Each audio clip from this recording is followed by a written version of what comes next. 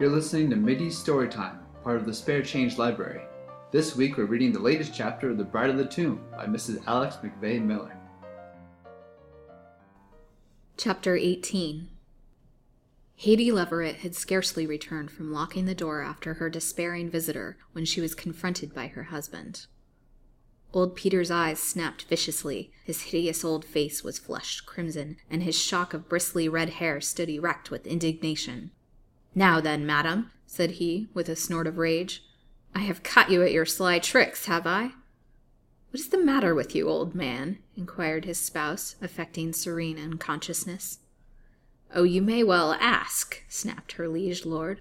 "You haven't been and gone and discovered a mine of wealth and worked it yourself in secret, denying your poor, honest old husband a share in the profits. Oh, no, you have not." "Shut up your nonsense," said Haidee witheringly.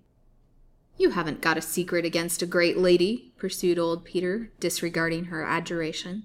"A great lady who follows you home to lavish gold upon you, who wants to know if poor old Peter shares the secret with you, that she may bestow some of her wealth upon him. You have not got your pockets full of gold at this moment. Oh, no, no, no!"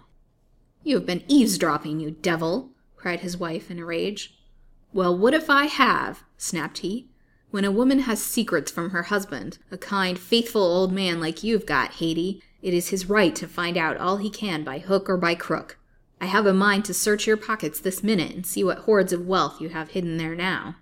"Have done with your foolishness, old man," said Haidee, with an uneasy consciousness of the costly golden brooch and bracelet lying perdu in her pocket that minute. "Will you turn your pocket inside out, then, and let me see if it is empty?" asked her husband threateningly. "No, I won't," was the sullen response. Inflamed with rage and cupidity, the old man advanced fiercely upon her, intending to carry out his threat. But the virago was ready for him. As he was about to pinion her arms down to prevent her resistance, she suddenly thrust her hands into his hair and clutched its bushy red masses tightly in her long and claw-like fingers. This done, with a quick and dexterous movement she flourished her arms and brought her husband down groveling on his knees before her. "So you will pick my pocket, will you, you old villain?" she cried triumphantly. But she cried victory a moment too soon. As she spoke the words, old Peter made a furious lunge forward with his immense head and succeeded in throwing her backward upon the floor, where she lay kicking furiously and waving her hands, in which were tangled great bunches of fiery hair. The old man immediately followed up his signal success by planting his knees on her chest and rifling her pocket of its costly contents, while the vanquished wife sent forth wailing cries of rage and grief at the spoliation of her property. "Oh, yes!" cried the old man, holding aloft these spoils of war with one hand, while he vigorously pummeled his wife with the other. "Oh, yes, you have already stripped the woman of her money, and have now commenced on her jewels. Where have you hidden the pile of money? Tell me this minute before I kill you." Receiving no answer but a loud curse, he began to rain blows thick and fast on the head and shoulders of his powerless victim, and there is no telling how this conjugal war might have ended, had not a loud and continued knocking on the door startled the furious belligerents. "Get up!" shrieked the vanquished, rejoicing at this diversion in her favor. "Get up and open the door. Someone has been knocking these 10 minutes past." Old Peter obeyed this mandate reluctantly, shambling off and carefully pocketing the jewels as he went, while Haidee rose and straightened her disordered dress, and picked up her cap, which had been torn off in the furious melee. "Now then," said Dr. Pratt, entering, attended by Harold Colville, "what is the matter here? I never heard such a furious racket in my life. Have you two been fighting?" "Only having a friendly knockabout by way of exercise, sir," answered old Peter, with a hideous grin at his conquered opponent, who had received a black eye and a swollen face for her portion of the friendly contest, while he himself had not escaped scatheless, as he bore several bloody scratches on his face and sundry bites on his large red hands that testified to the efficacy of her teeth and fingernails. "What was the cause of your quarrel?" inquired Mr. Colville curiously. "It was of no moment," answered Haidee, with a warning glance at her old man. But Peter's fighting blood was up, and he did not heed her caution. He proceeded to explain by way of revenge on his angry spouse. "It was all along of a fine lady, doctor, that Haidee is holding a secret against and getting lots of money from on account of it, which she refuses to share, either the money or the secret, with her poor old husband." "Who is the lady, and what secret have you got against her?" inquired Dr. Pratt, looking sternly at her. "It is no concern of yours, doctor," was the sullen reply. Her name was Mrs. Vance, said Peter, taking malicious joy in circumventing old Haidee. Good heavens, said Dr. Pratt, remembering how incautiously he had talked to Colville about the widow in Haidee's presence. Why, you she-devil! Is it possible you have been trading upon the suspicions you heard me breathe about the woman? The old witch would not answer, but Peter, taking on himself the role of spokesman, replied for her.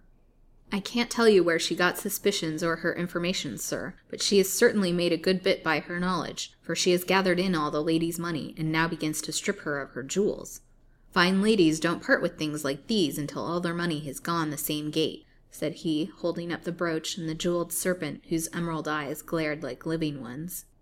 It's a lie! I've only had money of her once, said old Haidee fiercely. She's a poor woman and has nothing to pay with. How did you gain your information, Peter, if, as you say, your wife would not share her secret with you? Inquired Dr. Pratt, trembling with rage against Haidee. The lady followed her home today to make arrangements for coming here the next time to pay another installment of hush money. Haidee had been going there on some pretext of peddling lace, I think, but the lady was afraid to have her come to her house again and promised to meet her here. My God, said the physician, growing white with fear and rage. Mrs. Vance here, in this house only today. Haidee, you shall repent this. I have not betrayed any of your secrets, doctor. I was only making a little money for myself, and no harm done, said the old witch, beginning to grow apologetic. No matter, you must never go there again, nor suffer her to come here. If you do, I swear I will murder you. Do you understand me? Yes, sir, was the sulky answer. And you promise to do as I bid you? I promise. Very well, then. See that you keep your word. And you, Peter, let me know if she dares to disobey my injunction, and let the matter rest also yourself. If either of you approach Mrs. Vance again, I swear you shall pay a heavy penalty for your temerity. Your prisoner, Haidee, is she safe? Inquired Harold Colville, growing impatient of the delay. She is, sir, was the answer. The key, then. We wish to visit her, said Colville, whereupon he and Dr. Pratt both arose and made their way to Lily's room.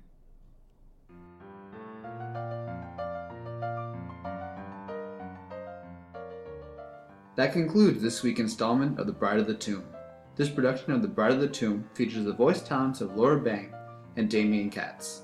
Chris Hallberg voices the intro and outro narratives. The theme music is The Guava Rag by Brett Donnelly. Mittie Storytime and the Spare Change Library produced by Lancelot Darling and friends. This podcast is brought to you by DimeNovels.org, the Edward T. LeBlanc Memorial Dime Novel Bibliography.